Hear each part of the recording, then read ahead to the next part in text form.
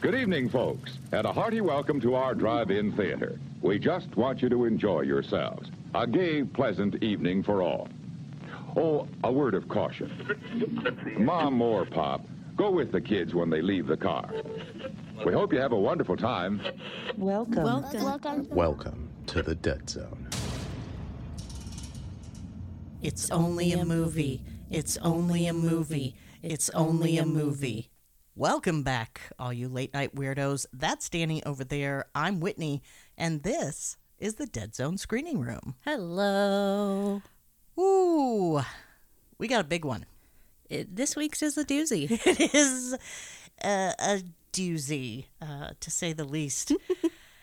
We should probably just get to it, because I'm telling you, the wiki on this one, there's a lot of information to cover, but I'm excited about it. Yeah, you've been pretty stoked about it all day long, and you kind of kept teasing stuff, and you were like, I got to save it for the podcast. Can't tell you about it yet. And I was like, okay. So I'm excited. I am a Hitchcock fan, and I have to keep you in suspense. Well, that's how I've been all day, so I'm very ready. All right, well, let's do it.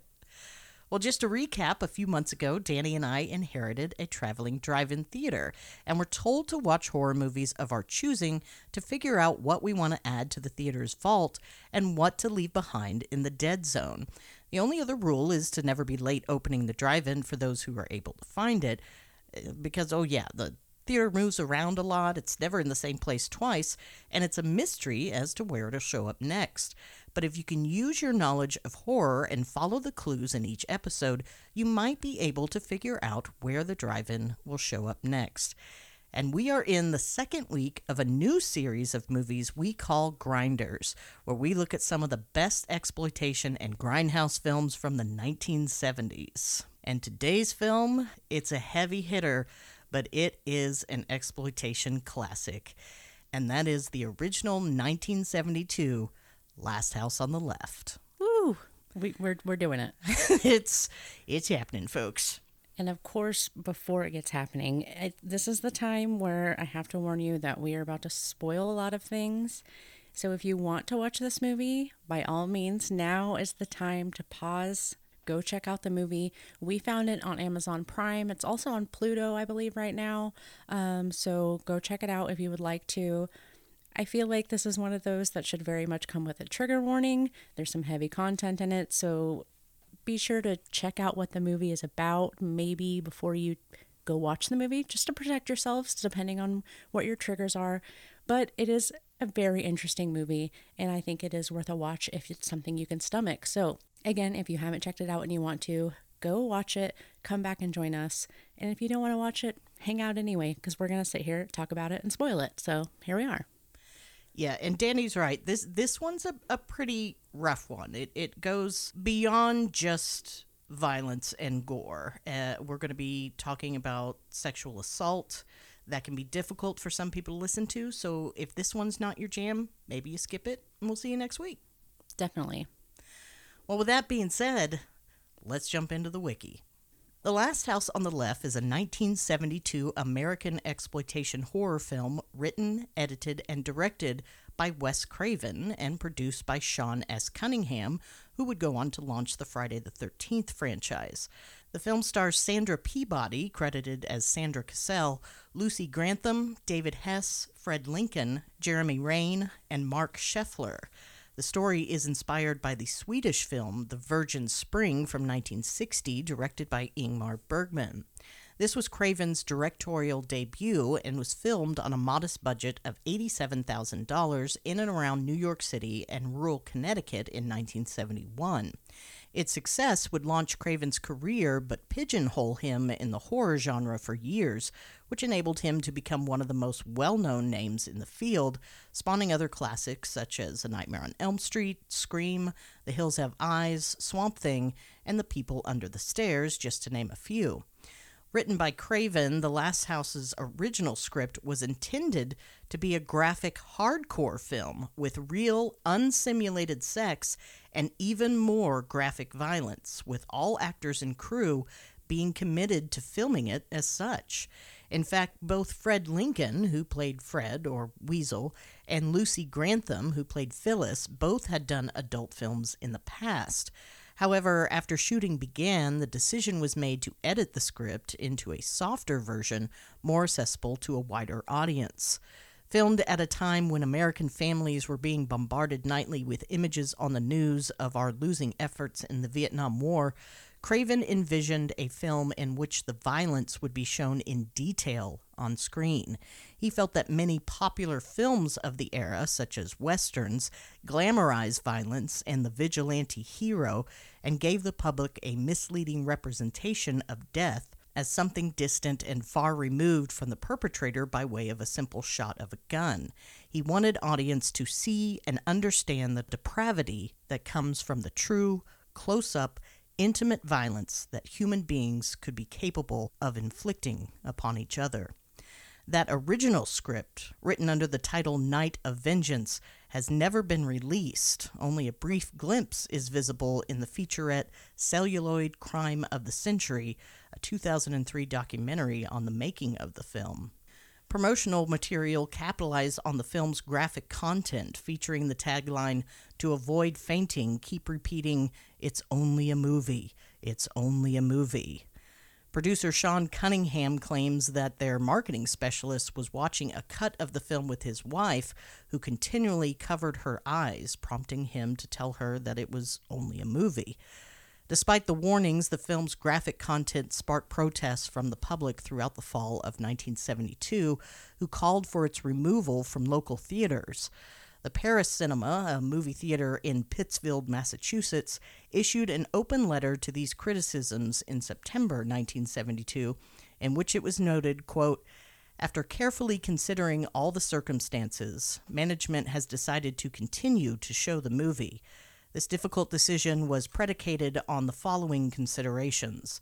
The film relates to a problem that practically every teenage girl and parent can identify with, yet does not pander to the subject matter. The story does not glorify violence, nor does it glorify the degenerates who perpetrated the violence. We feel the movie is morally redeeming and does deliver an important social message." End quote. Even some newspaper advertisements featured lengthy statements issued by the film's producers defending it against claims that it was sensationalized violence, one of which noted, quote, "You will hate the people who perpetrate these outrages, and you should.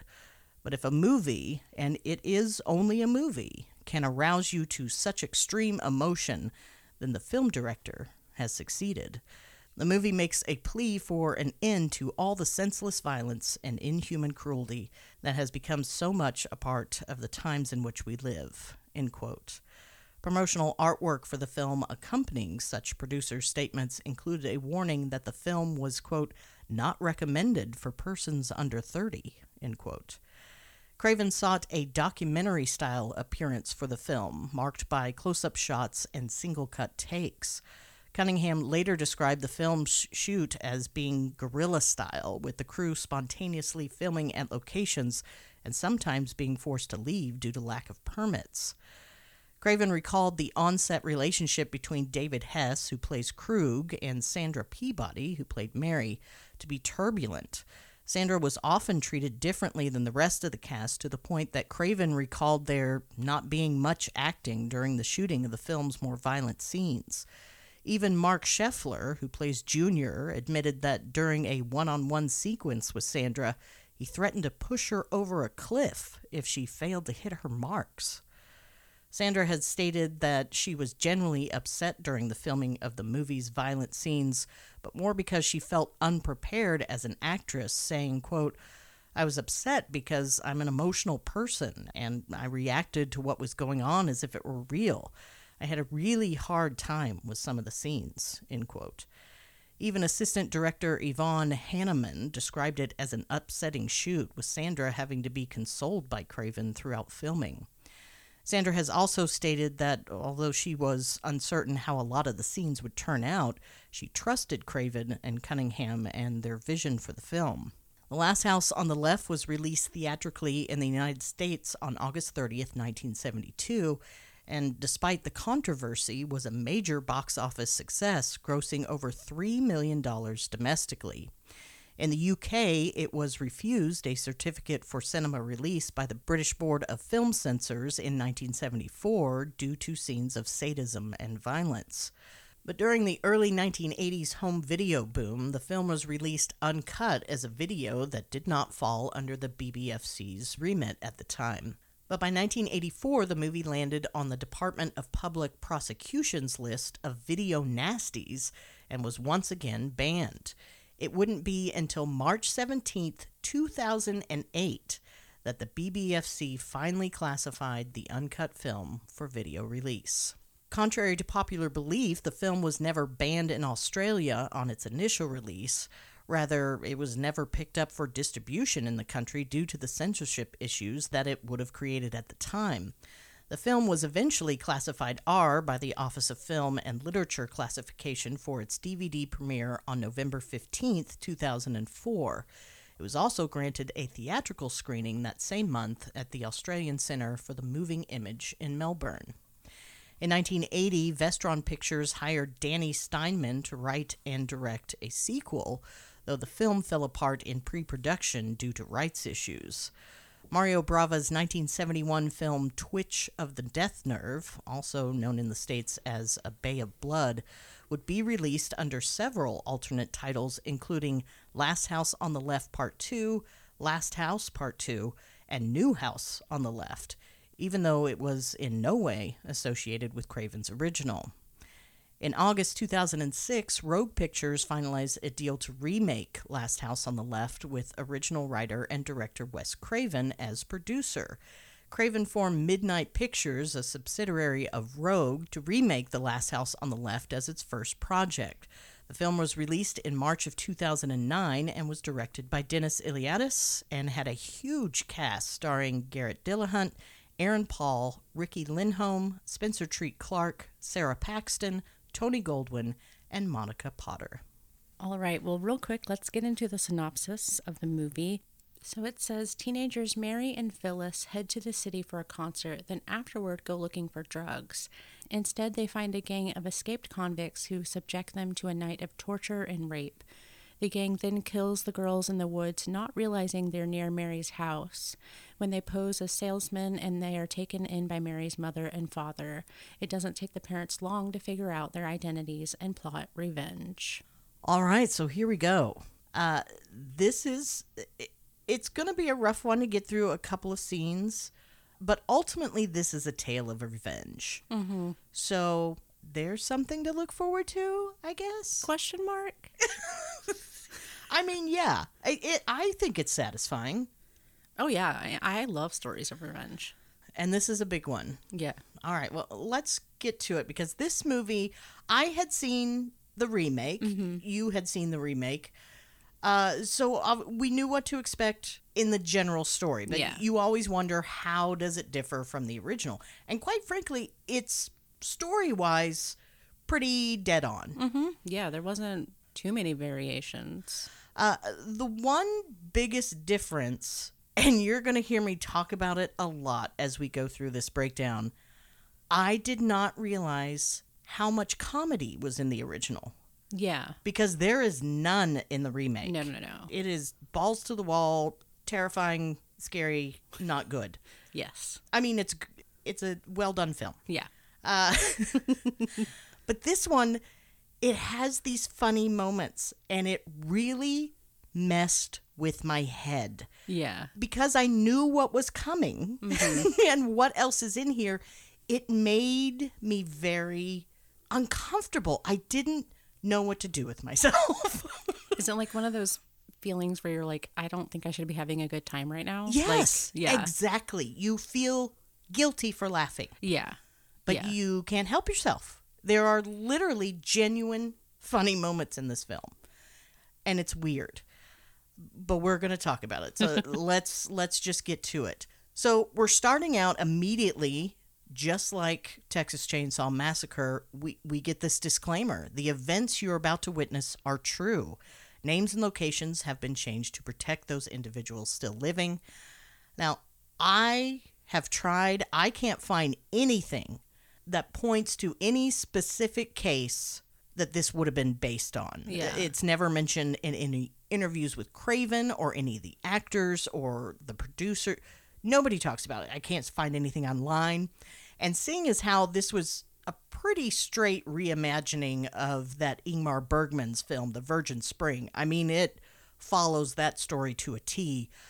I think what they're saying here is this is a real thing that happens, and it's horrible. Mm-hmm. So be prepared. Yeah. Because what we're going to show you, it's going to seem like it's real. Mm-hmm. And that was his whole goal. He wanted this to feel very real, which is why it looks like a documentary. Mm-hmm. So we see it's a lovely autumn morning. The leaves are changing. The ducks are on the river, water, lake, whatever it is.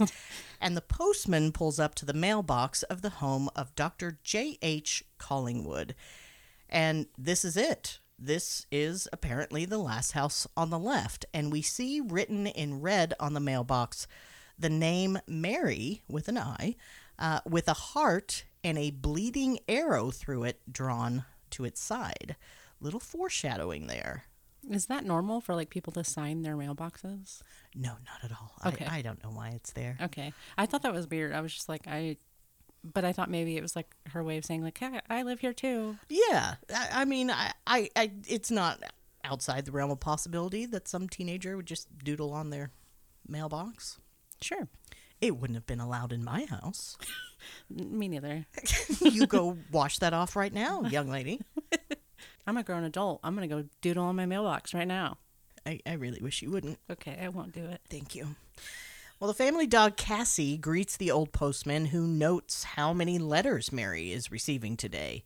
You'd think she was the only girl to turn 17. So we know it's Mary's birthday, and she's getting a lot of birthday cards.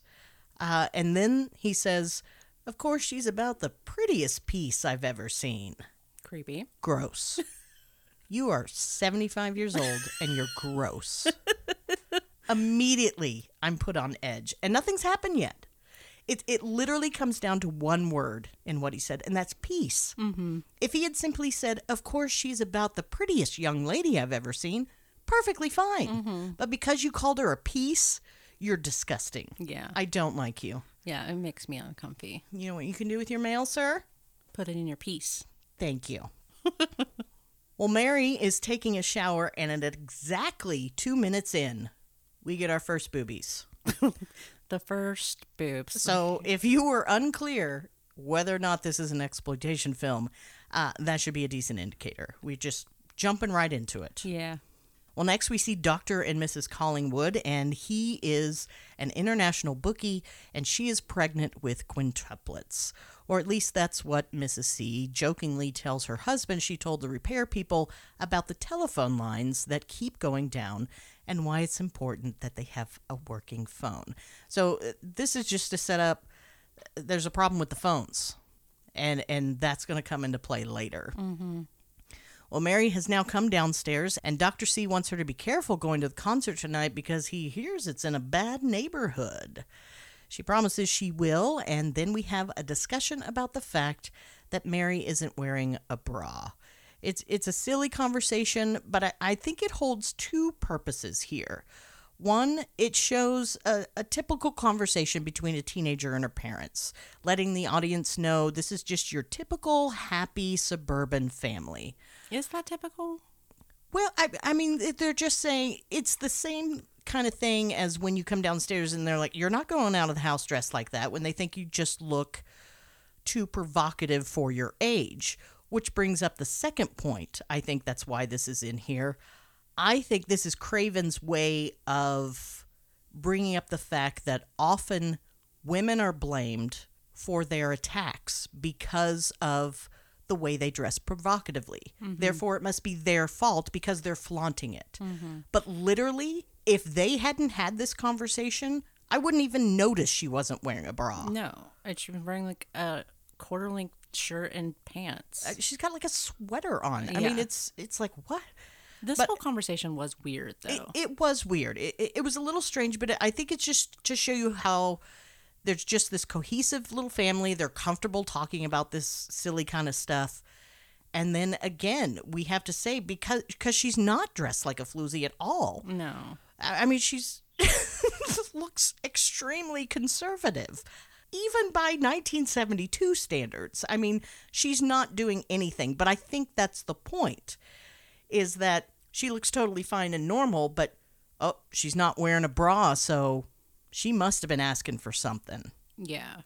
That whole, exactly like you said, just blaming it entirely on their clothes or the lack thereof, when that has literally nothing to do with the fact that that decision was wholly forced on her. Mm-hmm.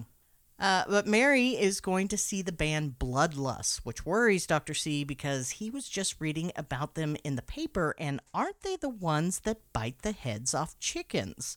This is no doubt a reference to an incident that happened in 1969 at an Alice Cooper concert. Dr. C has gotten Mary a lovely gold peace symbol necklace, and as she puts the gift on, she explains that she'll be going out with Phyllis Stone. Mary's mother doesn't really approve. She's a bad influence.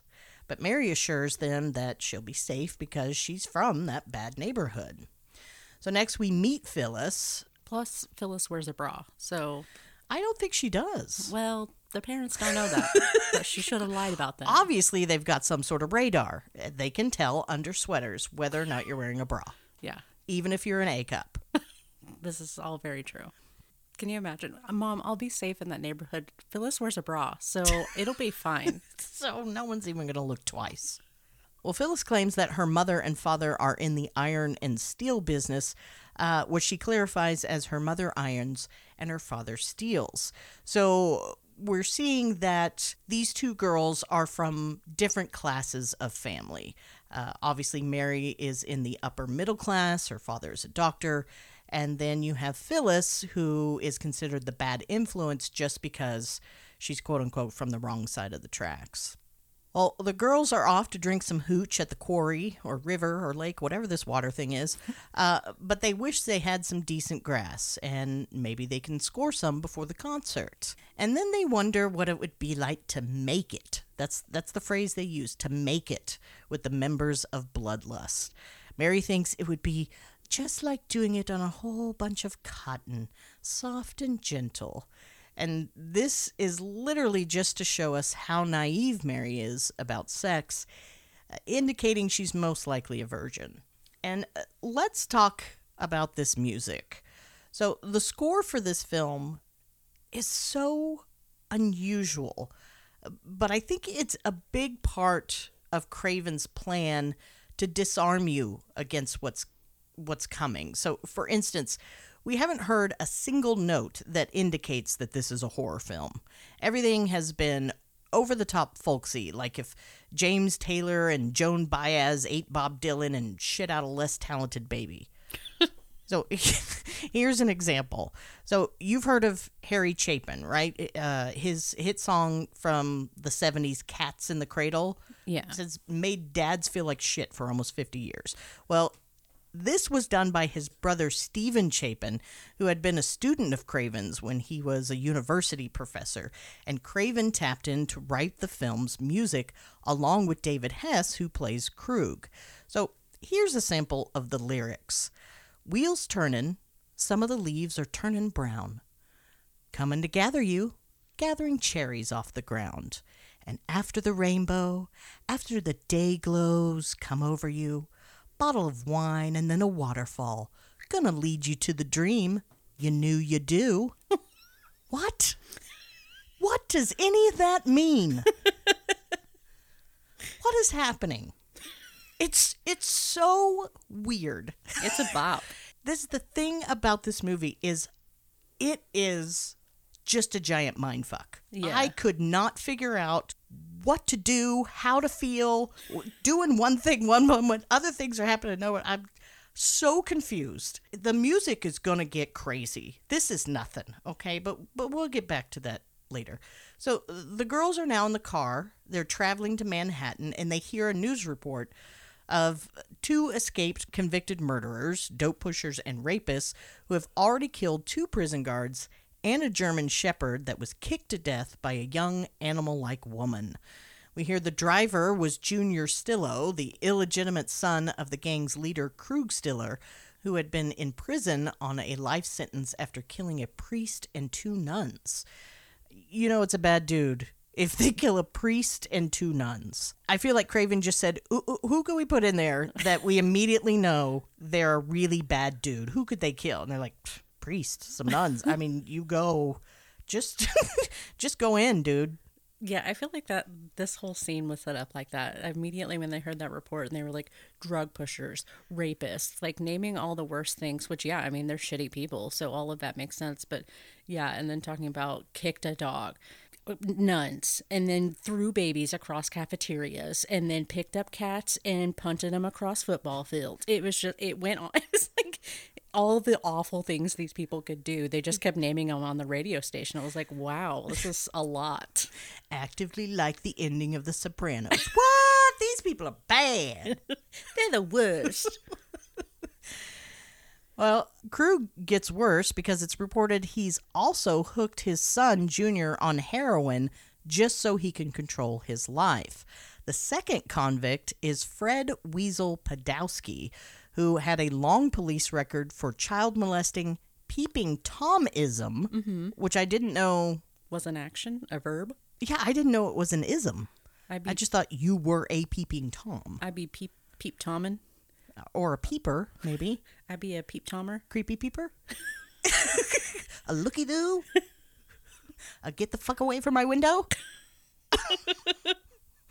Oh, and he also had assault with a deadly weapon. So, there you go. Guns. So we see the group hold up in a rundown apartment in New York City, and they have a kitty that looks just like our Josie Bobo. It's true. And of course, the first thing I think is, don't hurt that fucking cat or I will turn this movie off so fast. Swear to God, cannot do it. There are certain movies I refuse to watch simply because I already know an animal gets hurt. Mm-hmm. I don't care if it's fake, not going to do it. I think it's a cheap ploy. Thank you, not going to watch it. Thank you. Thank you. Goodbye. But the cat's fine. I'm assuming we never see it again. But next, Sadie, the name of our mystery animal-like woman, is in the bath and wants a beer. And this is actress Jeremy Rain. This part was originally written for a woman in her 40s who was supposed to play the mother figure to Junior. But Jeremy came in and convinced them she could do the part at like 21 years old. I mean, she was a kid, and she still convinced them that she could make it work at her age. And she got the part. That's crazy. I didn't realize that she set that up herself to go, like you said, earn that part herself. Yeah. Good for her. Yeah, no kidding. But interesting side note about Miss Jeremy, she would go on to marry actor Richard Dreyfuss. Oh, really? That's right, my Matt Hooper from Jaws. Yeah. Yeah, they were married for like 9 years, had like 3 kids. Oh, wow. I just thought that was cool. She looks a little rough in this movie. You know, she's been through some stuff, lived a life in her 21 years. She's fixed herself up nice. Her hair isn't giant and crazy anymore? No. Well coiffed. Well, Junior brings her a beer and sits down for a chat, and they're talking about who they want to be when they go on the run. And Junior wants to be a frog. And he's very committed to that part. I mean, he goes on this whole frog impression for a while. I was just like, wow, he's doing it. Yeah, it was a whole scene. I was like, this is all right. This is the frog scene. He wants his own lily pad and just to be a frog. I feel like there's so many other things we could have chosen, but, you know, heroin. But also, at the same time, I get it. Do you? Why be a human when you could be a frog? Well, it's not easy being green. But it's better than paying bills. Well, I mean, when was the last time you checked a frog's mail? Maybe they get bills too. That's very true. Well, next, Mary and Phyllis are picking out ice cream. Mary doesn't want mint chocolate chip. She doesn't want lemon sherbet. What else do you have? They filmed the menu. They showed us all freaking 31 flavors, and she keeps saying, what else do you have? No, I don't want that. What else do you have? Quit freaking asking what else do you... Read! Just read and pick something. But it's interesting how Craven is doing this, because we get these fun moments with these girls. They're out having a good time. We had the touching moments with their family where they're just getting along with each other. But then in contrast, we have this other side. You know, we have our clean-cut middle-class family and our anti-family. It's like two sides of our coin, our good and evil, and it's constant back and forth. He plays that balance so well throughout this movie, and I really think that's the whole point of the comedy. You know, we've talked about it before, about how horror and comedy have always kind of gone together. It just makes sense for people to put those more lighthearted moments in there to give your audience a break from these horrors that they're experiencing. But still, with this movie, for some reason, it's just so unsettling when it happens that it's hard to relax. You can never really truly enjoy just these lighthearted moments because you know what's coming. And I would imagine it was a whole different experience in 1972 watching this for the first time and having no idea. Yeah, that's very true. What you're about to go through. Well, back to our evil family, Krug and Fred are trying to share Sadie. Krug says she's his, Fred says he thought she was their woman, and Sadie says she's her own goddamn woman. And now Krug wants to know if she's been, quote, reading them creep women lib magazines while he was in the joint. And she says, maybe. To which Krug replies, why don't you just lay back and enjoy being inferior? Nice. Yep. Missed that line on my first watch through. And therein lies the problem. When men view women not as human beings, but as inferior and mere property to be owned, why, that's a good way for someone to get their dick bit off. This is all very true. Let's see what happens, shall we? Well, Sadie agrees, kinda, and she calls him a male chauvinist dog, which Fred, of course, corrects as pig. Regardless, she ain't putting out no more till they get a couple more chicks around here. So I think we can all see what's coming at this point. Next up, the girls are walking the streets after finishing their ice cream. Still have no idea which flavor Mary landed on. That's the biggest mystery of this whole movie. It really is. I'm sure at some point the employees were just like, look, lady, I'm not reading the whole fucking menu to you. Either pick something or hit the bricks. Because we got other people who need Tutti Frutti, and you got to go. The sequel's called The Last Flavor on the Menu.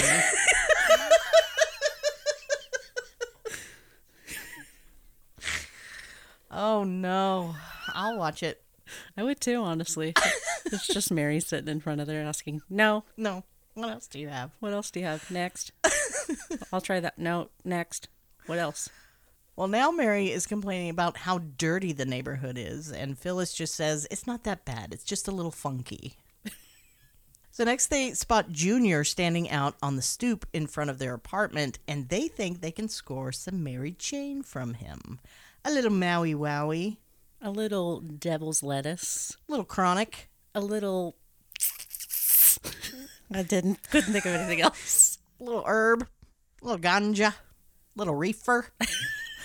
Yeah, I was a pothead in my day. Yeah.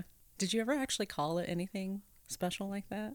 Special. Did it have a special name? I called it Steve. Can I get some more Steve?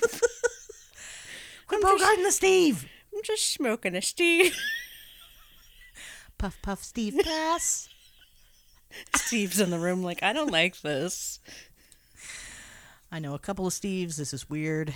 So, well, he claims he's got an ounce of that good Colombian shit and brings them inside and introduces them to the rest of the Firefly clan. I mean, Krug's gang.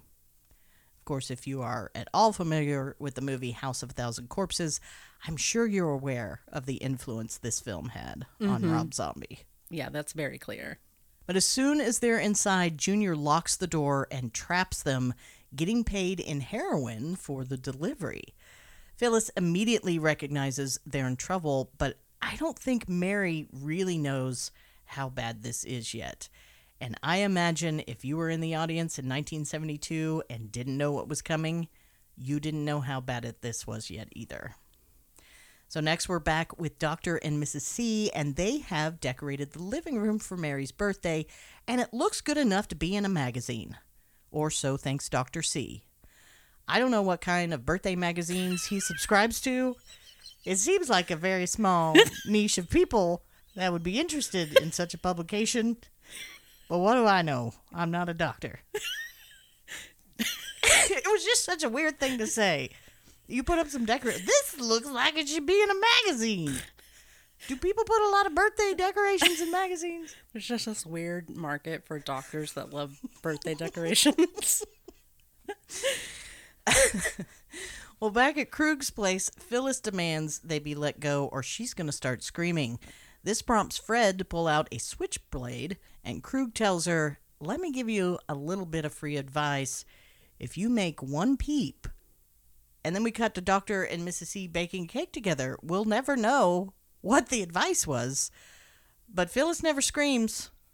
Not once in the entire movie. So she must have taken it.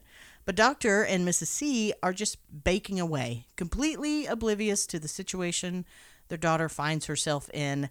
And they're making this cake, and they're laughing and wiping icing on each other. It's all very Ozzie and Harriet, and it's supposed to be. It's that sharp juxtaposition of these two quote-unquote families that's important to set up front, because those roles are really going to get flipped on their heads by the end of this film.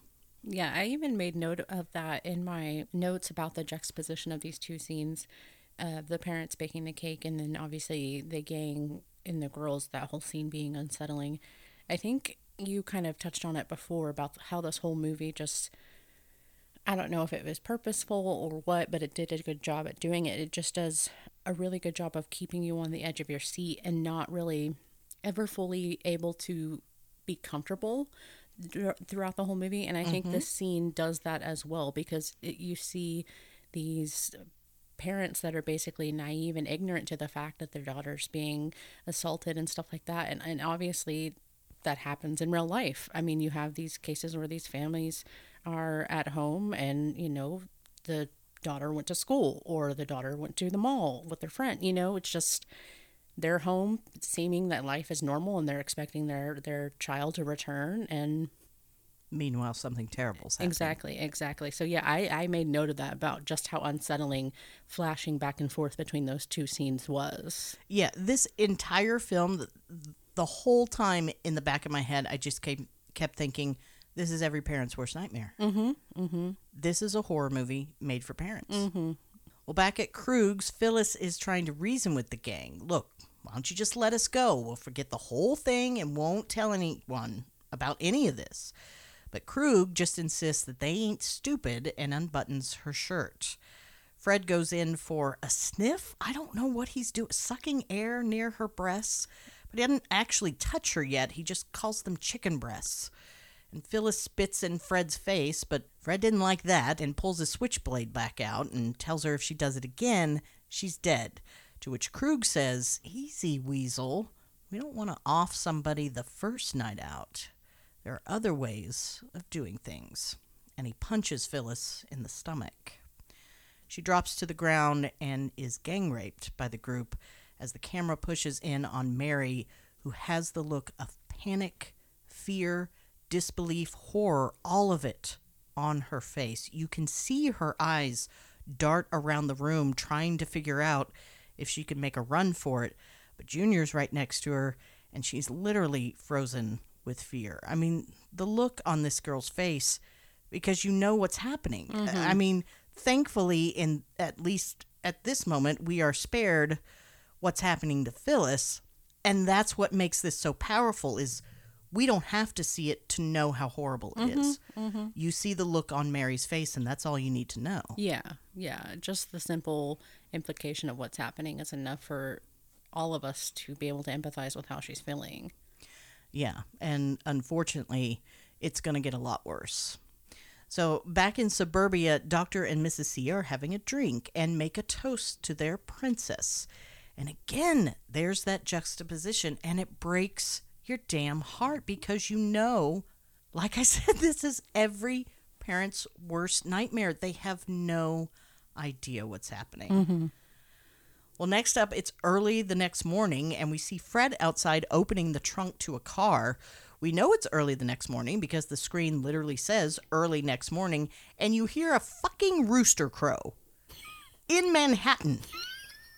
Now, I've never been to Manhattan, but I was under the impression that even back in the 70s, that was a pretty urban area. I mean, it's quite possible there could be some rogue chicken farmers in a 700 square foot sublet in Manhattan. They got fire escapes. People need eggs. It's an urban chicken, just out there with its fancy boots on. Everyone knows. Urban chicken wear fancy boots. Getting out in the street, yelling at everybody to wake up in the morning. Get up, put your boots on. It's Manhattan. This is City Alive. Wake up, put your boots on, get out there, do your thing. I really hope there are people in New York listening to this right now. Honey, come here. These crazy Oklahoma women think people in Manhattan have chickens that wear boots. I don't know what goes on in the middle of this country. They look over to their chicken and tennis shoes and they're like, clearly they don't know. Nikes. The chicken just rolls its eyes. It's like, Okies. Of course they think we wear boots. Oh, geez. And now we get the first of this goofy-ass fucking music that is just so out of place for this movie. I'm not talking about the folk stuff. This is taking it to a whole nother level. It's like this weird Deliverance backwood banjo goofy shit that makes it seem like we're going to see a comedy scene featuring the Keystone Cops. It's like, it's like, what the fuck is this music? But yet we're watching these people who have just raped a woman and held another captive, put them in the trunk of her car. Is that appropriate? The music or the scene? Neither. Neither. Yeah, neither are great. It just messed with my head so much. Yeah. I think at one point, because I kept wanting to say things, and we try not to talk about the movie as we're watching it, so we can have this more spontaneous conversation when we get to the podcast. And I kept wanting to go, what? I think at one point I did say something about a certain instrument, but we'll get to that. You did occasionally keep saying, what? What? Because I'd have to stop myself. It's like, no. But I love a good what reaction. That's my favorite. Because then I'm like, oh, she's stumped. Yeah, there was a lot of that. Well, back at Dr. and Mrs. C's, they're starting to worry that Mary hasn't returned, but the phone has started working again, and Mrs. C has been making calls trying to track her down. Dr. C tries to reassure her, saying that staying out all night is basically kind of a teenager's rite of passage, and she'll probably be walking through that door any minute. Well, next we get some lovely nature shots, and everything is calm and beautiful, and the music is finally soothing. Yeah, it's like this flute music with like it's just babbling like, brooks and it's just nature. yeah. It's lovely, and we see the woods and the trees and the ducks on the water. I just was like waiting for Will Rogers to like come walking down the lane in his sweater and just let me know everything's gonna be okay. Because that's what I needed. Do you mean Fred Rogers as in Mr. Rogers? What did I say? You said Will Rogers. I meant Mr. Rogers. Who's a cowboy. I meant Mr. Rogers. All right. Yes. Well, it had an Oklahoma tie, so I thought that was nice. Well, thank you. I definitely meant Mr. Rogers. Yeah, I was expecting Mr. Rogers to like walk out at any moment in his cardigan just to let me know that it was going to be okay. That's what I needed in the moment, at least. Yeah, again, it's another one of these weird moments where we just had this, crazy chaos of the night before, and now they're putting her body in the trunk of a car, and then, the parents are now starting to worry, so things are getting serious. But then we just cut to some lovely nature. But then we see this running water, and then we have a shot of faster running water, and even faster running water. And the music is picking up, and now rushing water, and the music's getting faster, and more rushing water, and faster music, and quick cut to Krug's gang's car flying down the road. I really like this transition. I hate this fucking music because we've gone back to the but I love what Craven did here. You know, he takes this very serene, these nature shots, and everything's calm and soothing. It's literally the calm before the storm because yes, we have somewhat been through something bad. We didn't have to witness it, but we know Mary did, and we know she's in danger. And we also know it's not over. It's not over because she's in the trunk. So seeing this calm of this nature and it's soothing and this just water, but then it's rushing and then we get some rapids and everything gets crazy and the music starts picking up and then all of a sudden, boom, here we are with evil. And it's like, okay, get ready because here we go. So back in the car, Sadie is sitting on Krug's lap and they're just flat out having sex. Just right there, top down on the car. Fred's sitting in the seat right next to him, and Krug is getting pissed because Fred won't shut the fuck up and he can't concentrate to finish his business. But let's talk some more about this fucking music. It's that same kind of backwood banjo shit, but this time they've added a kazoo. Oh, yeah, you definitely commented on the kazoo. A fucking kazoo! What? And then there's lyrics. Oh, God, the lyrics. Oh, please, let me share them with you. Oh, Weasel and Junior, Sadie and Krug, out for the day with the Collingwood brood. Out for the day for some fresh air and sun. Let's have some fun with those two lovely children and off them as soon as we're done. Weasel and Sadie, Junkie and Dad, a quartet in harmony, barbershop bad. Cuttin' and stylin' to size and to shape. Krugsy, you know that this fooling around ain't gonna get us out of this state. What a happy jaunt. Yeah, it's really one of those, I want to slow dance to it. I want to twerk to it. I don't know how you can with... It's ridiculous. And I cannot figure out what's going on. I just... The entire time, I was so confused and felt like I kept being pulled back and forth. I was like, my mother, my sister, my mother, my sister. What is this movie? It's just a mindfuck. It really is. You know what it sounded like? You know exactly what this music sounds like? It sounds like something that Dr. Teeth and the Electric Mayhem would sing in the Muppet movie. Oh, yeah. I seriously expected Sweetums to be loping behind the car yelling, "Wait for me, fellas, I want to go to Hollywood." I swear to God, it's the most surreal experience I've ever had in a movie. No, not ever. At least in a long time. Yeah. And I guarantee you it's 100% intentional on Craven's part. He wants to keep you off balance. It's supposed to make you feel uncomfortable. That's what this whole thing, nothing about this is supposed to be comfortable because everything about it is wrong. Yeah, yeah. Well, next we're back at Dr. and Mrs. C's. And speaking of Keystone Cops, as I mentioned earlier, this goofy son of a bitch, here's the sheriff eating the cake that was never eaten for Mary's birthday and assuring them that he gets calls like this all the time from concerned parents and he's sure Mary will be home by dinner. Meanwhile, Krug's car has broken down right in front of Mary's house. We see the mailbox with Mary's name and the heart written in red. It's her mailbox. And this is where I call bullshit. This is too coincidental.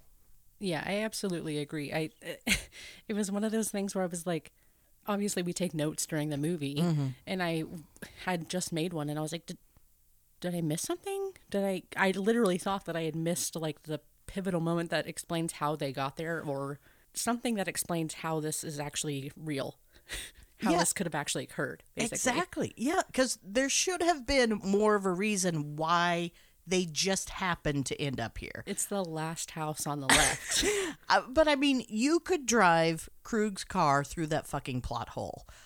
I got a Dean Craven on this one. I'm sorry. He's a brilliant filmmaker, but you want me to believe that they broke down in the middle of nowhere, right in front of one of the girls' houses you just met by chance in a completely different city? I can't do it. They just drive through the house and they're like, oh, weird. How did we end up here? What a coinky dink. Is this your girl? Too bad you can't have her. I'm going to take her back. I just wanted to check. Did you drop this? Is it a finders keepers situation? I found this. I just wanted to confirm it is yours. I'm going to put it back in the trunk now.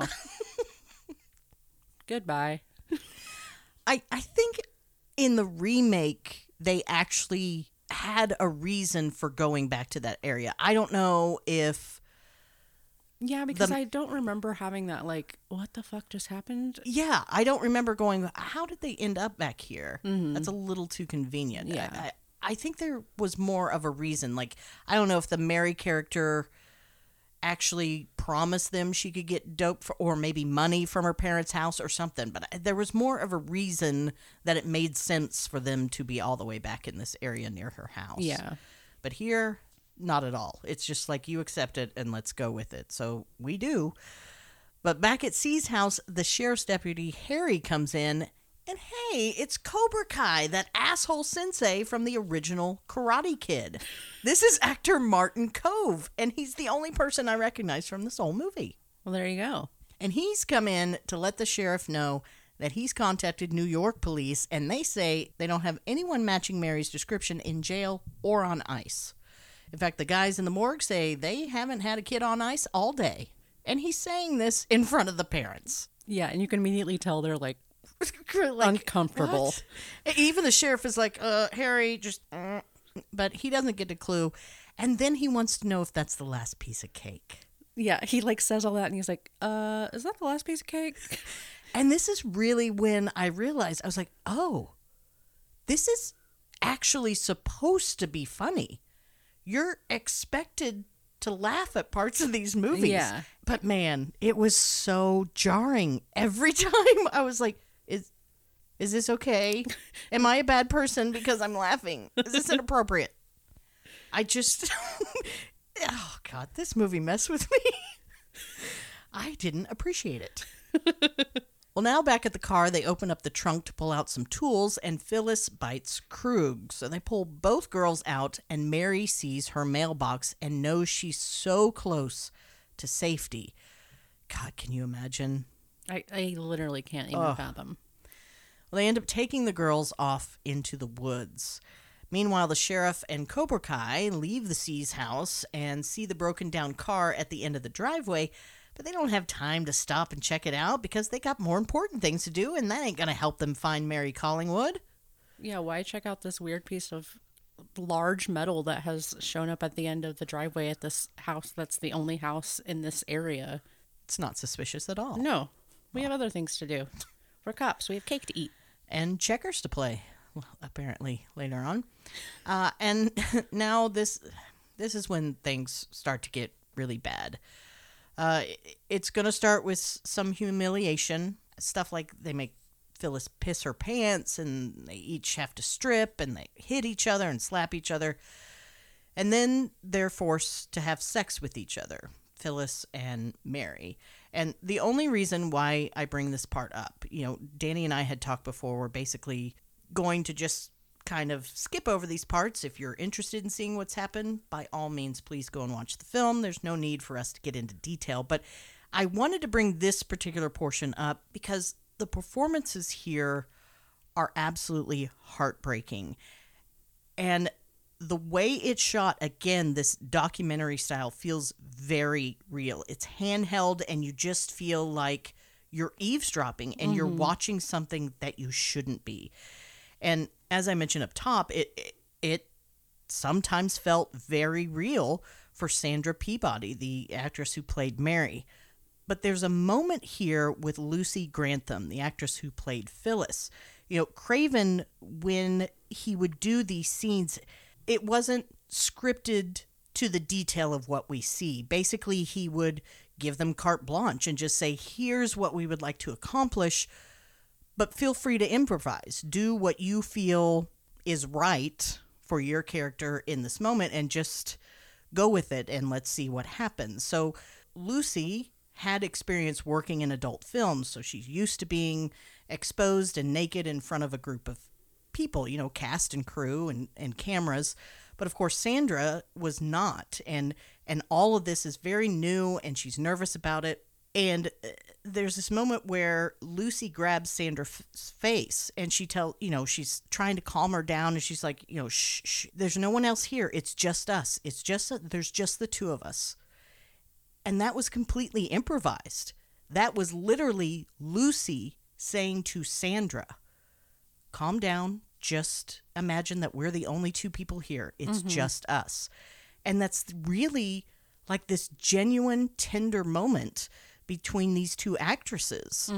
One who is just so nervous and terrified, and the other one saying, it's going to be fine. We're going to get through it. I'm here with you. Let's just do it and get it over with. Yeah.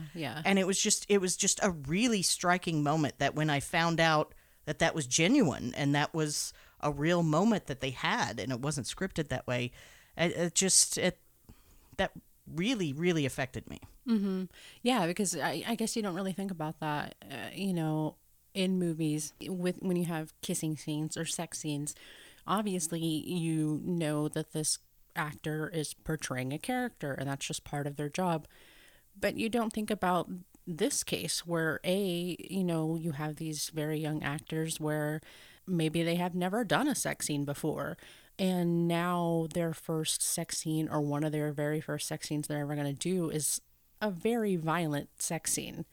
And I can't even imagine the nerves behind that, to know that one of the first few sex scenes that, you're going to be filming as an actor is this scene. And it's in front of people, it's in front of cameras, it's completely an uncomfortable situation. And as a female, you automatically just feel the sense of like danger for yourself, and you kind of put yourself in that role of like, fuck, this is real. And so yeah, I can't imagine as a person in that role to have to sit there and kind of separate that in your mind, to put yourself in that mindset to be able to just get it over with, like you said. Yeah, and I did watch that documentary that they did, and it's on YouTube. We'll put a link in the show notes if anybody's interested in seeing it. But they talked a lot about how Sandra was actually scared of both David Hess and Fred Lincoln, just because, they talked about how they would purposely, when they weren't filming, they didn't really hang out with each other. It's like, your bad family, our evil side, they all kind of grouped together and stayed with each other. Even Jeremy, who is a female, she tended to stay with the group that she did the most acting with. And then Sandra and Lucy were really the two that hung out with each other. So already they've created, just in this filming situation they're in, this separation. It's us against them kind of thing. Yeah. And there was talk about how David Hess is really kind of a method actor and was kind of always in character and just had kind of, an aggressive personality. And it just made her nervous. And he would kind of do things to scare her because it amped up that fear and it made for a better performance. But I think she did not participate in the documentary that I watched. So I just, am getting what information I can from the other people who were there. But, I think this was a very difficult shoot for her. And it shows sometimes. It seems very, very genuine sometimes that the terrible things that are happening are actually happening. Yeah, and that it's clear that she's not enjoying herself. Yes, absolutely. Well, we finally get a break from the woods and are in the sheriff's station. And, here's some of that comic relief that you think you need, but you're not sure. Because the sheriff is fielding another call from Dr. C. And Dr. C is yelling at him because the sheriff is saying he still has no news. And Dr. C is saying, look, I'm holding you personally responsible if you don't start coming up with some answers here. So when he hangs up, he tells Cobra Kai, sometimes I wish I was something else. And Cobra says, you mean like a duck or something? That's always the alternative. I just wasn't expecting the comedy. Because I laughed at that. And then I felt so bad. I did not know what to do with myself. I feel like it's one of those things where you kind of laugh, but then you like pull your collar. You're like, oh.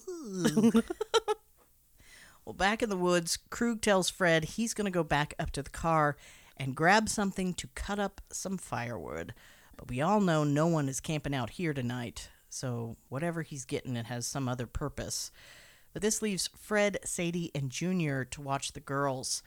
So Phyllis gives Fred the ruse that she's really cold and wants to put her clothes back on just until Krug gets back. She then whispers to Mary that she's going to make a run for it, and when they chase after her, Mary should go get help. So Phyllis takes off, and Fred and Sadie go after her, but Junior is left behind to watch Mary. So Mary gets dressed and starts working Junior.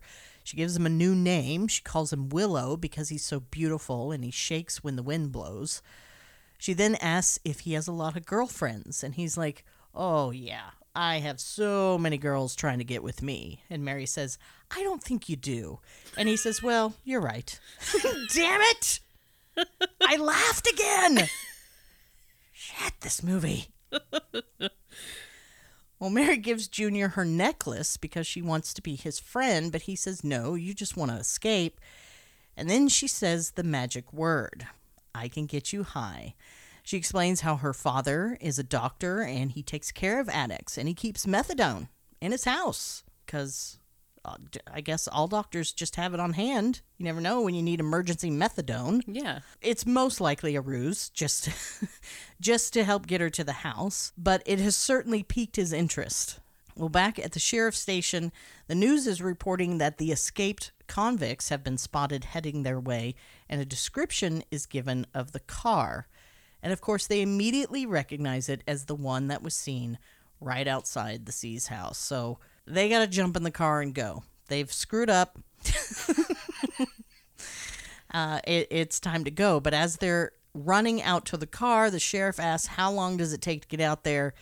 And old Cobra Kai is like, it's going to take at least 25 minutes. So it's not like they're just down the road. They've got a drive to go.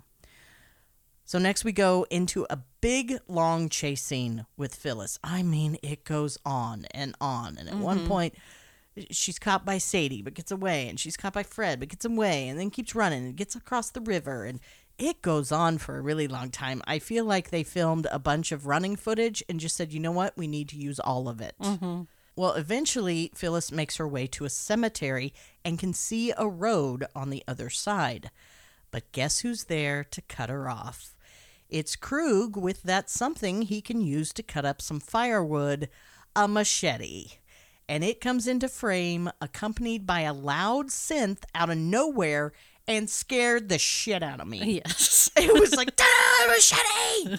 It's like, fuck!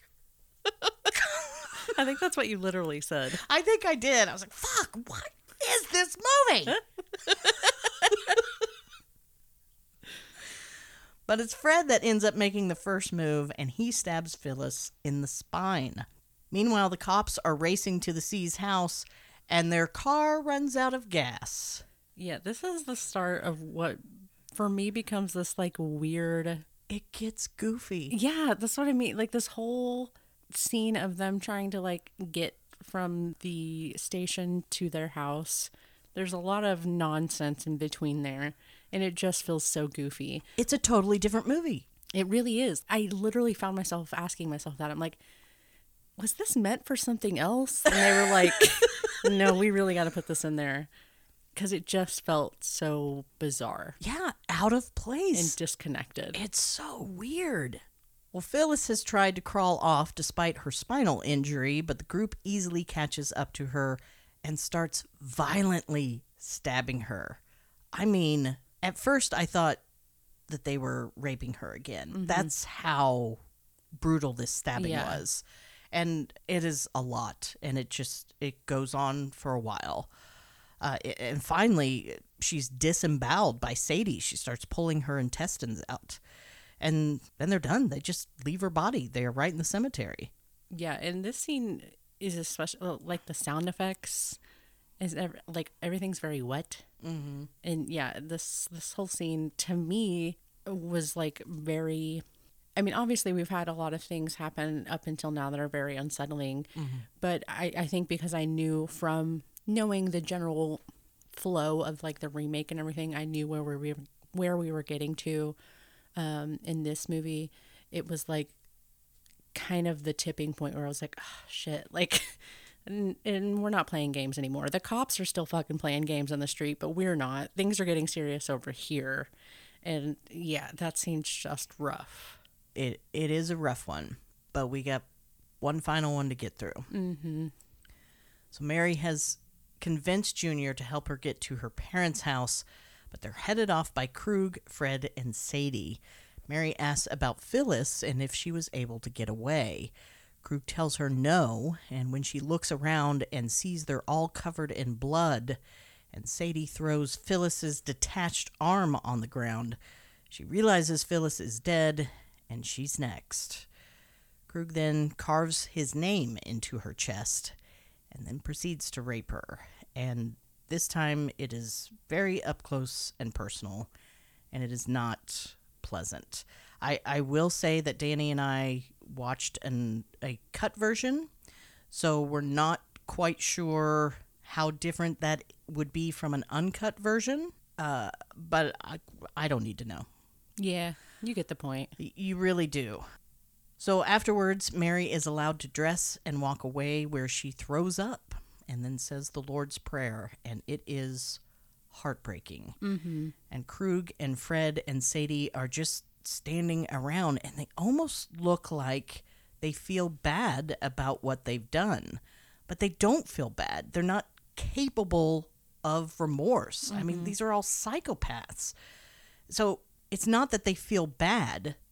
She just bummed them out. It's not fun for them anymore. Yeah. You know, they see she's sad about it. Yeah, they were kind of like riding this high of like just killing Phyllis and coming off this high of like just completely annihilating Mary's world, basically. Mm-hmm. And then, yeah, you have Mary very visually and physically reacting to this whole scenario. And yeah, you can see them kind of like in their faces and their body language, they immediately just kind of sag.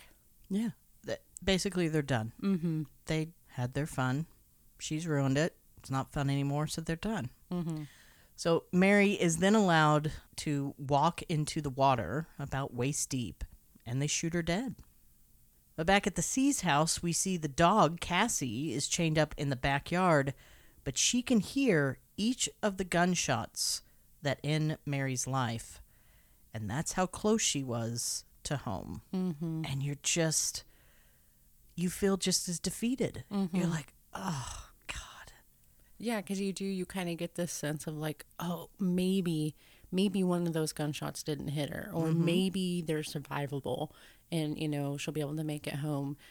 But yeah, you have that scene of like hearing those gunshots, and obviously it's just sad seeing this dog like yelp and cry and bark and react to these sounds, knowing what we know. You know, it's just, yeah, the whole scene is heartbreaking, and it's sad.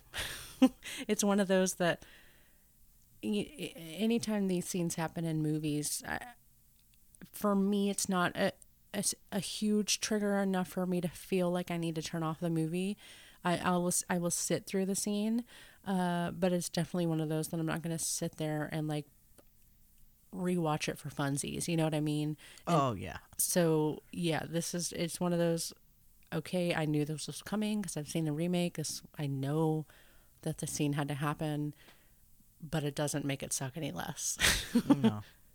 Well, our idiot cops have set off on foot, and at one point there's like a car that tries to pull over, and they're waving them down, and they stop, but when the cops get close, they drive off, and they're like, we hate fucking cops. Well, now we get Ada, who's driving a truck full of chickens. I bet it's some of those fancy Manhattan chickens. I didn't see any boots. I but did I not wouldn't see pass. boots either. Yep. Maybe in transport they, just relax. Oh yeah, I'm sure they probably take them off, put them in the corner of their little box. Yeah. Well, they flag her down and say, look, Ada, this is important. This is official police business. You've got to take us up to the Collingwood house. And she's like, all right, but you're going to have to ride on the top of the truck. There's no more room. She's literally, the back's full of chickens. Her passenger seat's full of chickens. They got to ride on top. So they do. They climb on top. She tries to take off and the truck stalls. They both literally go flying off the top of the car. I'm like, what? What is this? Do I keep changing the channel to another movie and switching back subconsciously? Am I not aware that I'm doing this? It's just so crazy. But Ada, I love her. She isn't even an actress. She was literally the cleaning lady at the location that they were staying at as they filmed. And they just said, hey, you want to be in a movie? She was like, sure. And who knew that she would be the star? Oh, God, I will take Ada over these idiot cops any day. Give me more Ada. Well, Krug and the gang get cleaned up and change into nicer dress clothes. But back at the C's house, the doc is playing solitaire. Yes, kids, people used to have to play that with real cards. And Miss C comes in and lets them know they have guests. Cut to the living room, and Krug and the gang have made it to the house because their car is broken down and they need to get to a garage. But they're all closed for the night. So what does Miss C do? Invites them to stay the night. Seems reasonable. Strangers, come on in. Sleep in my house. Lay with me in my home when I'm at my most vulnerable. Yeah. Their daughter's been missing almost 48 hours now. People you never met before show up at your house. You're like, oh, all the garages are closed. Just come on inside. I'm even going to put you in my missing daughter's room. All of that checks out. Okay. Well, we can see that Junior is starting to Jones for a fix, and Fred discovers photos in Mary's room, and they recognize her. So they know exactly where they are. Well, later, Miss C fixes dinner for all of them. But they start to notice that things might not be on the up and up with this group. Their clothes are a little disheveled, even though they're nicer. But they have bite marks and wounds and cuts on their head. And their story about being in sales doesn't really add up. And then you have Sadie, who's like just chugging wine. Oh my gosh. I'm 4, 5 glasses. Yeah. And it's like, wow, can we slow down a bit? You can see the mom like just staring at her and then staring back at the table and then staring back at her and staring back at the table like, is she really going to drink all the wine? Is she really doing this? I mean, I wanted a glass. If you could just share some with the rest of the table, that'd be great. I mean, it's fine. You are our guest. Please help yourself. That's fine. You took my daughter, so it seems that you should also take my wine. No, it does not. You may not have either. I want my wine, want my daughter. Fuck off, get out. Kicker. Well, meanwhile, Junior is getting sick from withdrawals, and Mrs. C can hear him in the bathroom. She goes to check on him and sees the peace necklace that Dr. C had given Mary around his neck. She gets him back to Mary's room and sneaks into the guest room. Why aren't some of them staying in there? Why is everyone crammed into Mary's small bed? There's a whole nother fucking guest room and no one's in there, just their luggage. What if she's like, all right, you guys stay in here, and then actually we're going to come in here too, and we're actually all going to sleep in here. All the rooms should be empty for the night, except for this one. We don't use the other beds. They're for show. We're a family now. They're actually just cardboard boxes with comforters on them. Jim lost his job years ago. He's not really a doctor. No. He just reads birthday magazines all day. I don't know what's happening.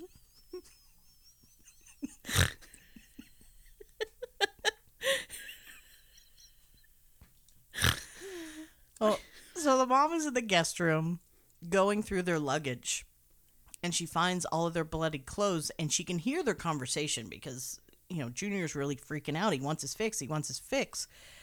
And Krug tells him to shut up or he'll end up in the lake with the girl. And Mom overhears that, and she knows.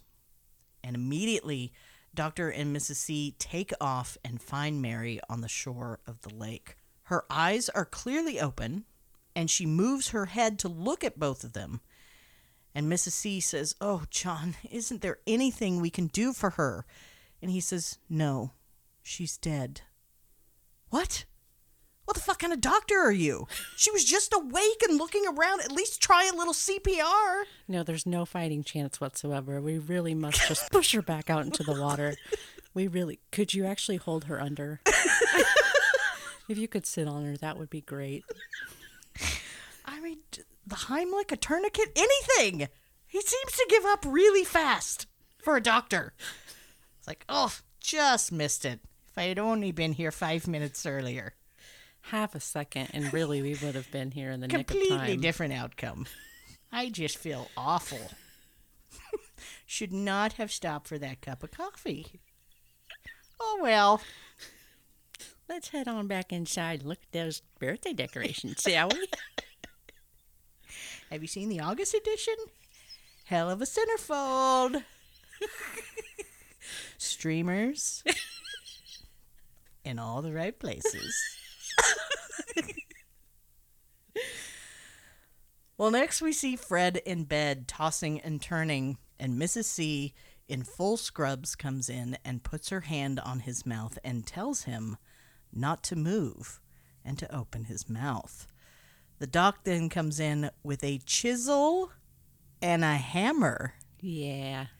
and puts the chisel right to the top of his teeth where they meet the gums and raises the hammer, and it comes slamming down, and I come fucking unglued. Yeah, you were like, no! I curled up. I'm a big girl, but I somehow curled myself into like a 2-inch by 2-inch ball and just was like, nope, cannot do it. Cannot do it. They did not show it, but they didn't need to. It's just the thought of it and that sound of that hammer coming down. Oh, still, right now, every muscle in my body is tensed up thinking about it. I hate it. Yeah. Hate it. Yeah. But turns out it was all just a dream. So next we see Dr. C go to the basement to look for a weapon. He first tries a pipe wrench and a trash can lid, but he says that's no good. Meanwhile, Fred is now up and startles Mrs. C, who's having a drink in the living room. He asks what she's doing up so late, and she claims she heard a dog outside. So back in the basement, we see the doc has pulled a shotgun off the wall. What? There was a shotgun there the whole fucking time, and your first thought was a pipe wrench and a trash can lid? These people seem vastly unprepared for what they're about to embark upon. I mean, they obviously have some kind of plan.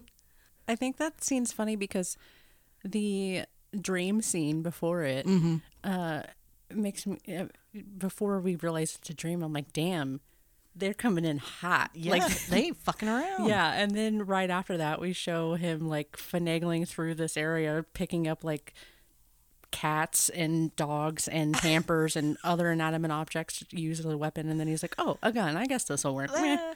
It's not my favorite, but I mean, we'll put it on the back burner if I gotta fall back to it. I'll put it in my back pocket, see if it comes up to use. But I don't know. I'll grab this hairbrush and see what this does. See what I'll feel later. Hand me that spork. Well, Fred wants to go sit on the couch, but Mary's dead body happens to be there, so that won't work. Also, I love how he didn't ask, hey, who's the dead chick? Yeah.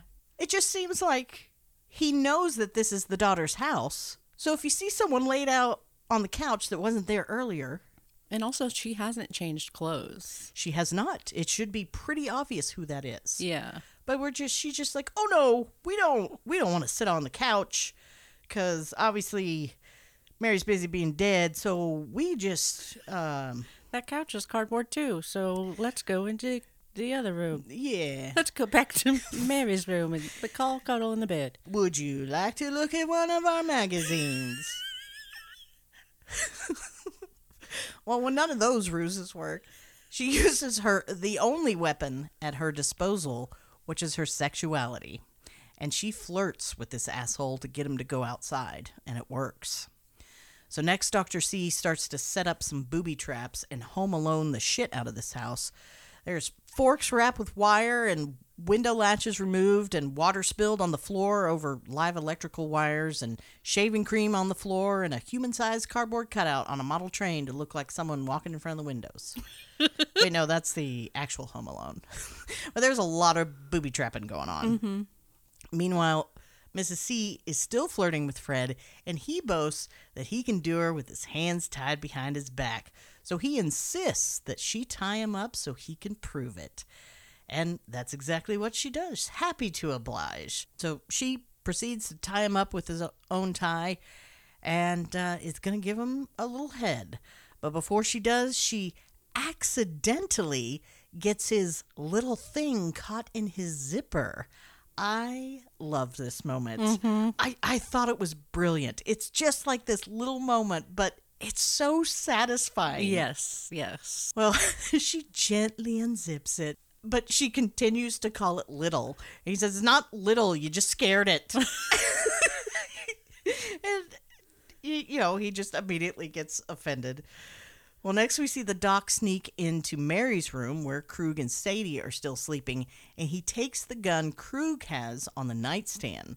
Well, Krug appears to wake up, and I thought he was busted. I was like, his eyes are wide open. Mm-hmm. But the doc just like freezes in place. It makes me think of the scene in Emperor's New Groove when Yes. Kronk just goes up against the wall. He's like, because he literally just stops and doesn't move, and then Krug just goes back to sleep. Yeah. Like, what? Well, back outside, Mrs. C is in full-on fellatio, but just as that fucker's about to climax, off with his head! This Queen of Hearts bites that son of a bitch's penis off. It's amazing. It's perfect. It's perfect. And she just walks right over and puts it in the water. Yeah, she goes over and spits it out into the water, rinses off her face, as he is left to scream and bleed out. Well, of course, his screams wake up Krug and Sadie, only to find the doc is waiting at the foot of the bed with his shotgun. But Krug takes him by surprise by turning the lights off, and the doc is left to shoot blindly and flee the room. We can hear Krug struggle to get up, and he makes his way out of the room only to slide on the shaving cream and trip on the wire the doc set up. The two confront each other again in the living room, and Krug sees Mary on the couch. The doc and Krug start to beat the shit out of each other, and Krug keeps taunting him, saying, your daughter, she's a lot tougher than you, doc. She took a long time to kill. You're just a pussy. And it's like the fucking gall of what he's saying. Mm-hmm. You've taken this man's daughter. You've deflowered her. You've humiliated her. You've tortured her. And now you're going to come in here and throw all that shit up in his face? Yeah. What just a giant piece of shit. Mm-hmm. Well, Krug manages to get the upper hand, and he's just beating the shit out of the doctor. But lo and behold, here comes Junior, and somehow he got the pistol that the doc had taken off the nightstand, and he shoots at Krug. But he misses. But it's enough to stop the fight. But Krug now goes and confronts Junior and tells him what a disappointment he is and what a fuck up he is and how he'll never have the balls to shoot him, and he might as well just blow his own fucking brains out. And that's exactly what Junior does. He shoots himself in the head, and we watch him slowly sink to the ground and die. And I gotta tell you, it took me by surprise. Yeah, me too. I wasn't expecting the scene at all. No, it completely came out of left field. I thought for sure, Krug was just going to keep yelling him, and eventually, this was going to be Junior's redemption. He was born into this life. He didn't ask for it. His father purposely got him hooked on heroin so he could keep him under his thumb. Junior needed that fix to not feel sick. Mm-hmm. And that wasn't his choice. And so you saw this, here's this moment, Junior's going to have his redemption. And it doesn't happen. It's just another way that this movie just defeats you. It's just so upsetting. Yeah, and especially because you really do, as much as you can begin to kind of sympathize for him, and like you said, kind of you realize, this wasn't necessarily his decision to make from the get-go. Of course, as he gets older, the decisions are his to make, and they're shitty decisions. Mm-hmm. But you do kind of, in the back of your mind, start kind of rooting for him, hoping that he can get to the better side of all this. Yeah, absolutely. And I don't think, and this is totally my bad, I've never explicitly said that he did not participate in anything that was going on. He was literally always on the side, or always just kind of, make sure that person doesn't get away kind of thing. Yeah. But he never participated in any of the violence, any of the rape, none of it. So if anyone from that group was going to be redeemable, certainly you're rooting for Junior. But before we even have time to really let this death sink in, Krug starts to hear a strange noise and realizes, as he was yelling at Junior, he never even noticed that Dr. C snuck back off to the basement to rearm himself with a motherfucking chainsaw. Oh, shit. Here we go. And when that chainsaw rips, just, and you know what's about to happen, I imagine that audience just starts screaming. Yes. This is that moment of joy. You just know they're going to win. As soon as you hear the chainsaw, parents are going to win. These people are going to die. Yeah. We get our redemption. Here we go. But turns out Krug now has the shotgun and tries to shoot the doc. But luckily, old Dr. C could only find one shell for that gun, and there's no more bullets. Well, Sadie joins the party and pulls a knife on Krug. She starts yelling, "Get away from me! Get away from me!" I wasn't sure what the point of that was. I don't know if that's her saying, "Get away from me because I'm going to run and get out of this house. You're on your own," or if that's her trying to convince the doctor, "I'm not really with this guy. They're holding me captive too. You got to help me." So I wasn't sure what the motive was there, because Krug basically turns around and she runs out the back. So it was this odd moment. Did you catch it? Yeah, I did. I didn't quite get the vibe that it was necessarily an act of like trying to play off that they had also kind of held her hostage. I totally got the vibes that it was totally like self-preservation and was trying to like get away from him. She associated the chainsaw, she associated the dad and all that craziness with him. And so I think it was like, get away from me so I can escape this situation and try to find a way out. And like you said, yeah, like you're on your own. Bye, fucker. Yeah. Well, like I said, Krug backs off and tries to go out the front door, but he's electrocuted by another one of Doc's traps. Sadie runs outside, but trips down the stairs and drops her knife.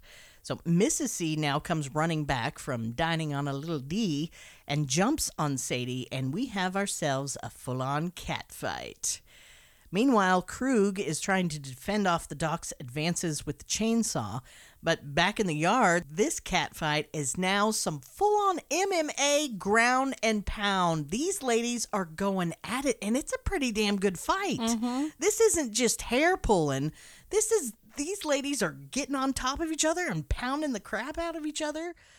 But Sadie manages to get away and runs off across the yard straight into a pool she can't see. Now, the reason why this is funny is because it's obvious that this is one of those shots that's done during the day and they've put a filter on it to make it look like it's darker. So we can see just fine. But you are to assume, I guess, that they cannot, that it's the middle of the night, so it's pitch black, and she just couldn't see that there was a pool there. But it just seems absurd. She's just like running, and then all of a sudden, ah! It's like, how do you not see a giant pool? I know, we kept kind of joking. I was like, oh no, why is this hard ground not hard anymore? Well, Papa Doc has now advanced on Krug just as the sheriff and Cobra Kai finally arrive at the damn house.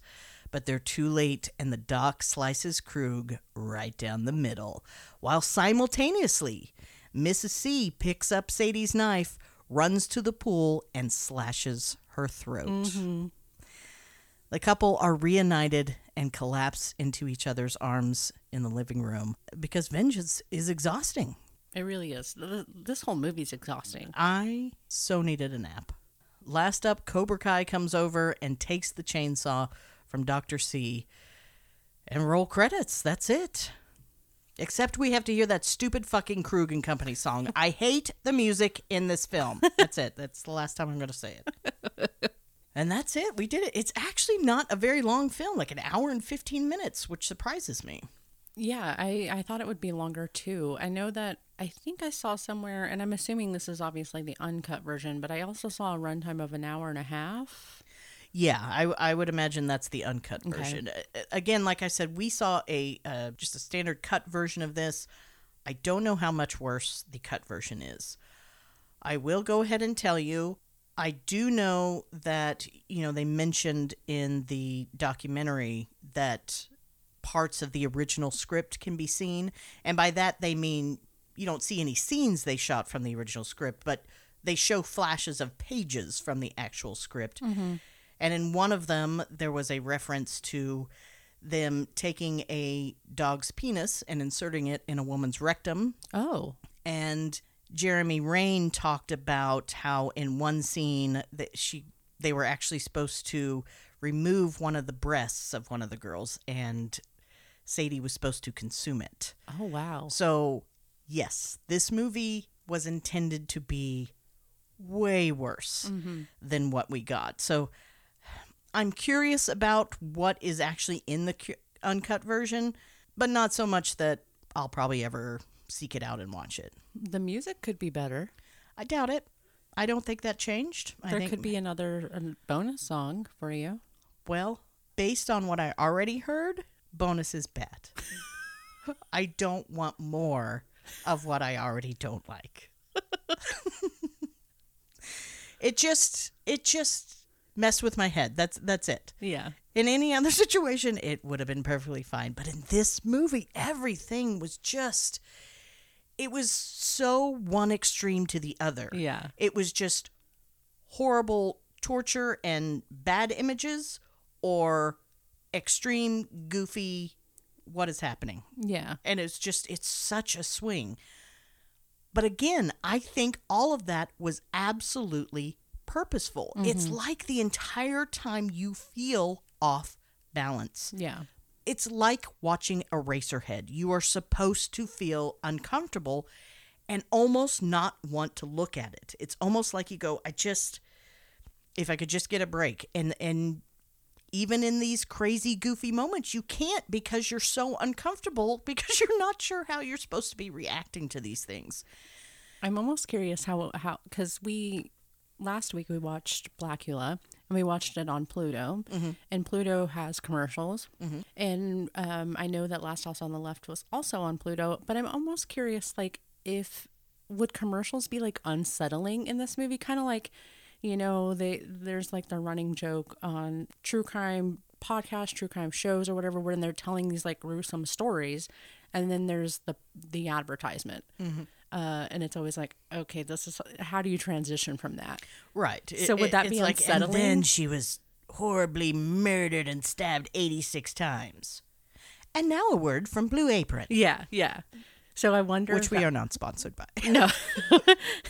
But I wonder if that would be weird, watching that movie with commercials. I almost feel like it would be a relief. Kind of like, oh, okay. I can breathe for a second. Yeah. Yes. Bring me back to reality. Ground myself. I can see what's going on. I understand the rules in this commercial. I don't in this movie. And it makes my brain very wibby-wobby. So much so that I made up a word for it. All right. Well, I mean, we got to wrap this one up. So we got to get to the prompts. But I think you struggled a bit with the prompts this week. Yeah. I got through with the movie, and it was one of those things where... I don't know. I wasn't unenthused by the movie. I wasn't, disappointed or anything, because I had seen the remake. I knew what this movie was about. And this is one of those times where, and a lot of this I think has to do with the fact that we saw the version that we did. I don't think that I will ever really seek out the uncut version to prove myself wrong or anything like that. But to me personally, and this is my personal opinion, I thought that the remake was better, but that was by the end of this movie. So going into it, I had known what the remake was and how I had felt during the remake and everything like that. And so getting into this, I was like, this is just kind of meh for me.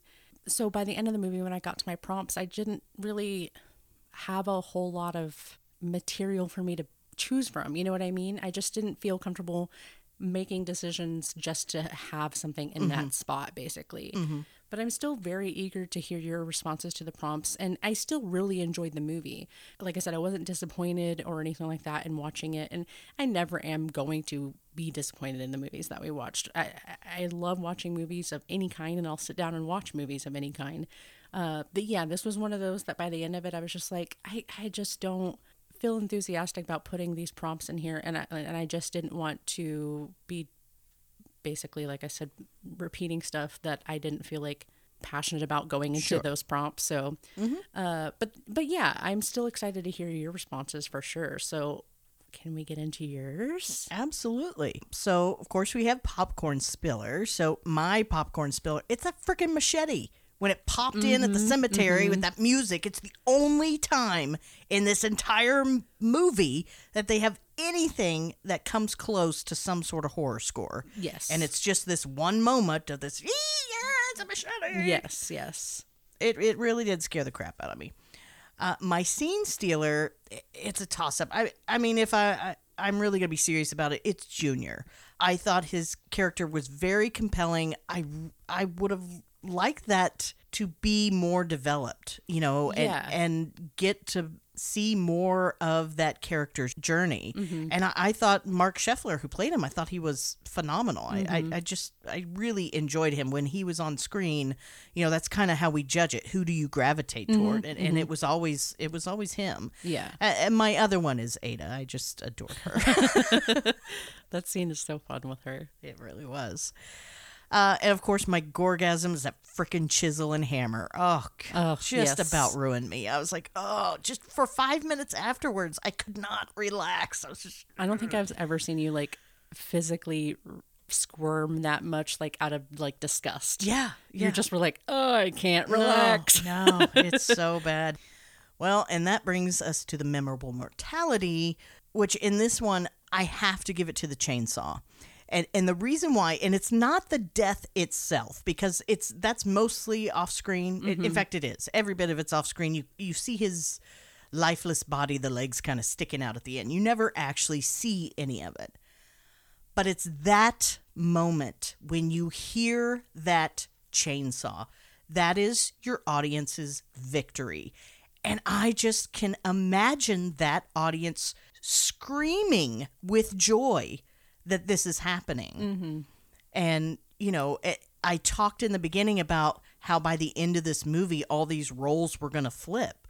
And that's what's happened, is that now our evil family has become the victims, and our good family has now turned to violence to rid themselves of their threat. And it's this perfect climax moment where we finally get to rejoice that our parents have come through and avenge the death of their daughter. And it's a wonderful moment. So for me, that's my memorable mortality. I had no idea it was going to happen. It certainly is not in the sequel. So this was just, it was such a fun moment for me. It was great. So ultimate question, here it comes. Here it comes. Vault or leave it in the dead zone? I think for me, I didn't connect with this one that much. It was just so. And I don't know if that's because of the version that we watched. I don't know. I just, you know, a lot of people hyped up this movie as long as I've heard of this movie. I mean, when I remember that when I went to go see the remake, I remember like my parents telling me like, oh, that's a remake of an older movie. And then, you know, that whole like, it was out whenever we were kids and it was pretty intense. And so, and the remake it lives up to that intense reputation. So I don't know. I think it would, again, depend on the version, but because of the version that we saw, to me, I probably wouldn't, just because it's not something that I would go back and enjoy to rewatch. I know that it was significant for what it did in the exploitation scene, and I can definitely give that credit where it deserves to have that credit. But for me, I don't think I would put it in the vault for myself. How about for you? Well, when I make decisions about whether or not I want to put something in the vault, which I think between the two of us, there's going to be very few things that we don't put in the vault, just because you and I just enjoy movies so much. But I always look at it as, what does this movie mean entertainment-wise, and what does it mean to the horror genre? Yeah. And I equate this with The Exorcist in the sense that it's not a movie that I'm probably ever going to go back and watch again because it's uncomfortable, but I've seen it. I appreciate it for the brilliance of what it was when it was made. I recognize it as a classic, and I think because of that alone and its significance to horror, I can't possibly not put it in the vault. That makes sense. I know this is one of those, it's a cult classic. I know that a lot of people were excited knowing that we were covering it. And I was excited too to watch it just because I hadn't seen the original. And I am thankful for the fact and enjoyed the fact that I got to see this, because I like, especially when I see remakes, I hate to be that person that's like, oh, I haven't seen the original, but I really like the remake. So I like the fact that now I have seen the original, just so I can have that knowledge of seeing the movie and everything like that. I don't know. I just didn't connect. I was almost like sad that I didn't enjoy it more than I did, just because I was expecting to, because it was so hyped up in my head. So I don't know. I'm torn about it. I can totally get behind your idea of wanting to put it in the vault for those specific reasons, and completely understand that for sure. But I don't know. I just felt disconnected from it, and I'm still sad about it. Well, there's no need to apologize. It's your personal opinion. Some people are going to like this more than others. It just depends on what you're trying to get out of your horror. Yeah. And for me, as such a just film fanatic, I really look at everything as a whole. That's why I get so jazzed about finding all these backstories and these facts and stuff, because that just enhances my experience. And so knowing all that and what was really going on behind the scenes and how this was supposed to be so much worse than it is. I mean, who knew this was actually supposed to be a full-on freaking porno? Yeah. That's crazy. Yeah, that is really insane. It just really heightens my appreciation. So whether or not, I could call it like a great horror movie, which I do still think it's a great horror movie. I thought it was brilliantly done. It's just not something I'm going to watch all the time. And it all comes down to, it's just uncomfortable. It's uncomfortable for me to watch. I've seen it. I appreciate it for what it is. I'm good. And now I will encourage other people to go watch it. And that's it. That's the Last House on the Left. That's The Last House on the Left. Well, that's going to do it for us. Episode number 12 is in the can. In the can. Thank you so much for joining us. If you enjoyed this episode, please subscribe to The Dead Zone on your favorite listening platform. And if you're looking for a way to support us, we would be so grateful if you would leave a rating and or review.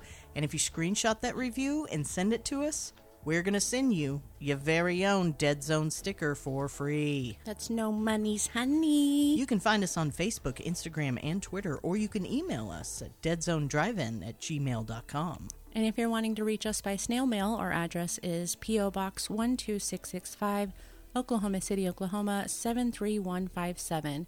We'll be sure to pick it up while we're driving through town. Also, be sure to cruise down to our show notes, where you'll find a Linktree URL to our socials and our Letterboxd, which is a site and app to keep up with all the movies we're watching.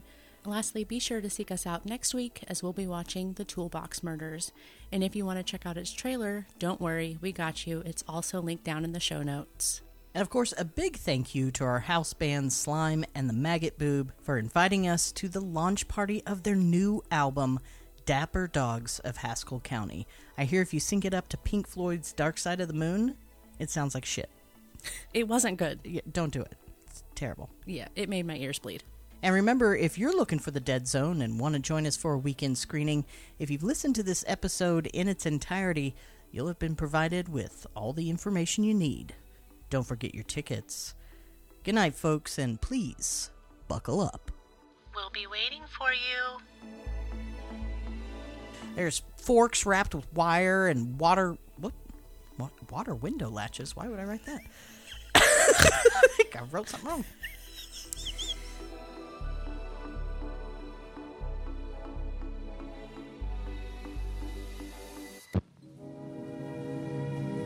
And now, folks, it's time to say goodnight.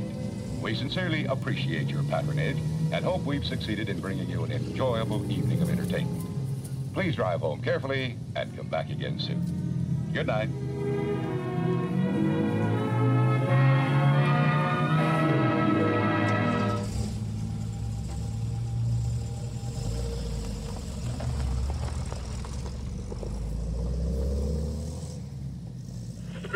Let's see it.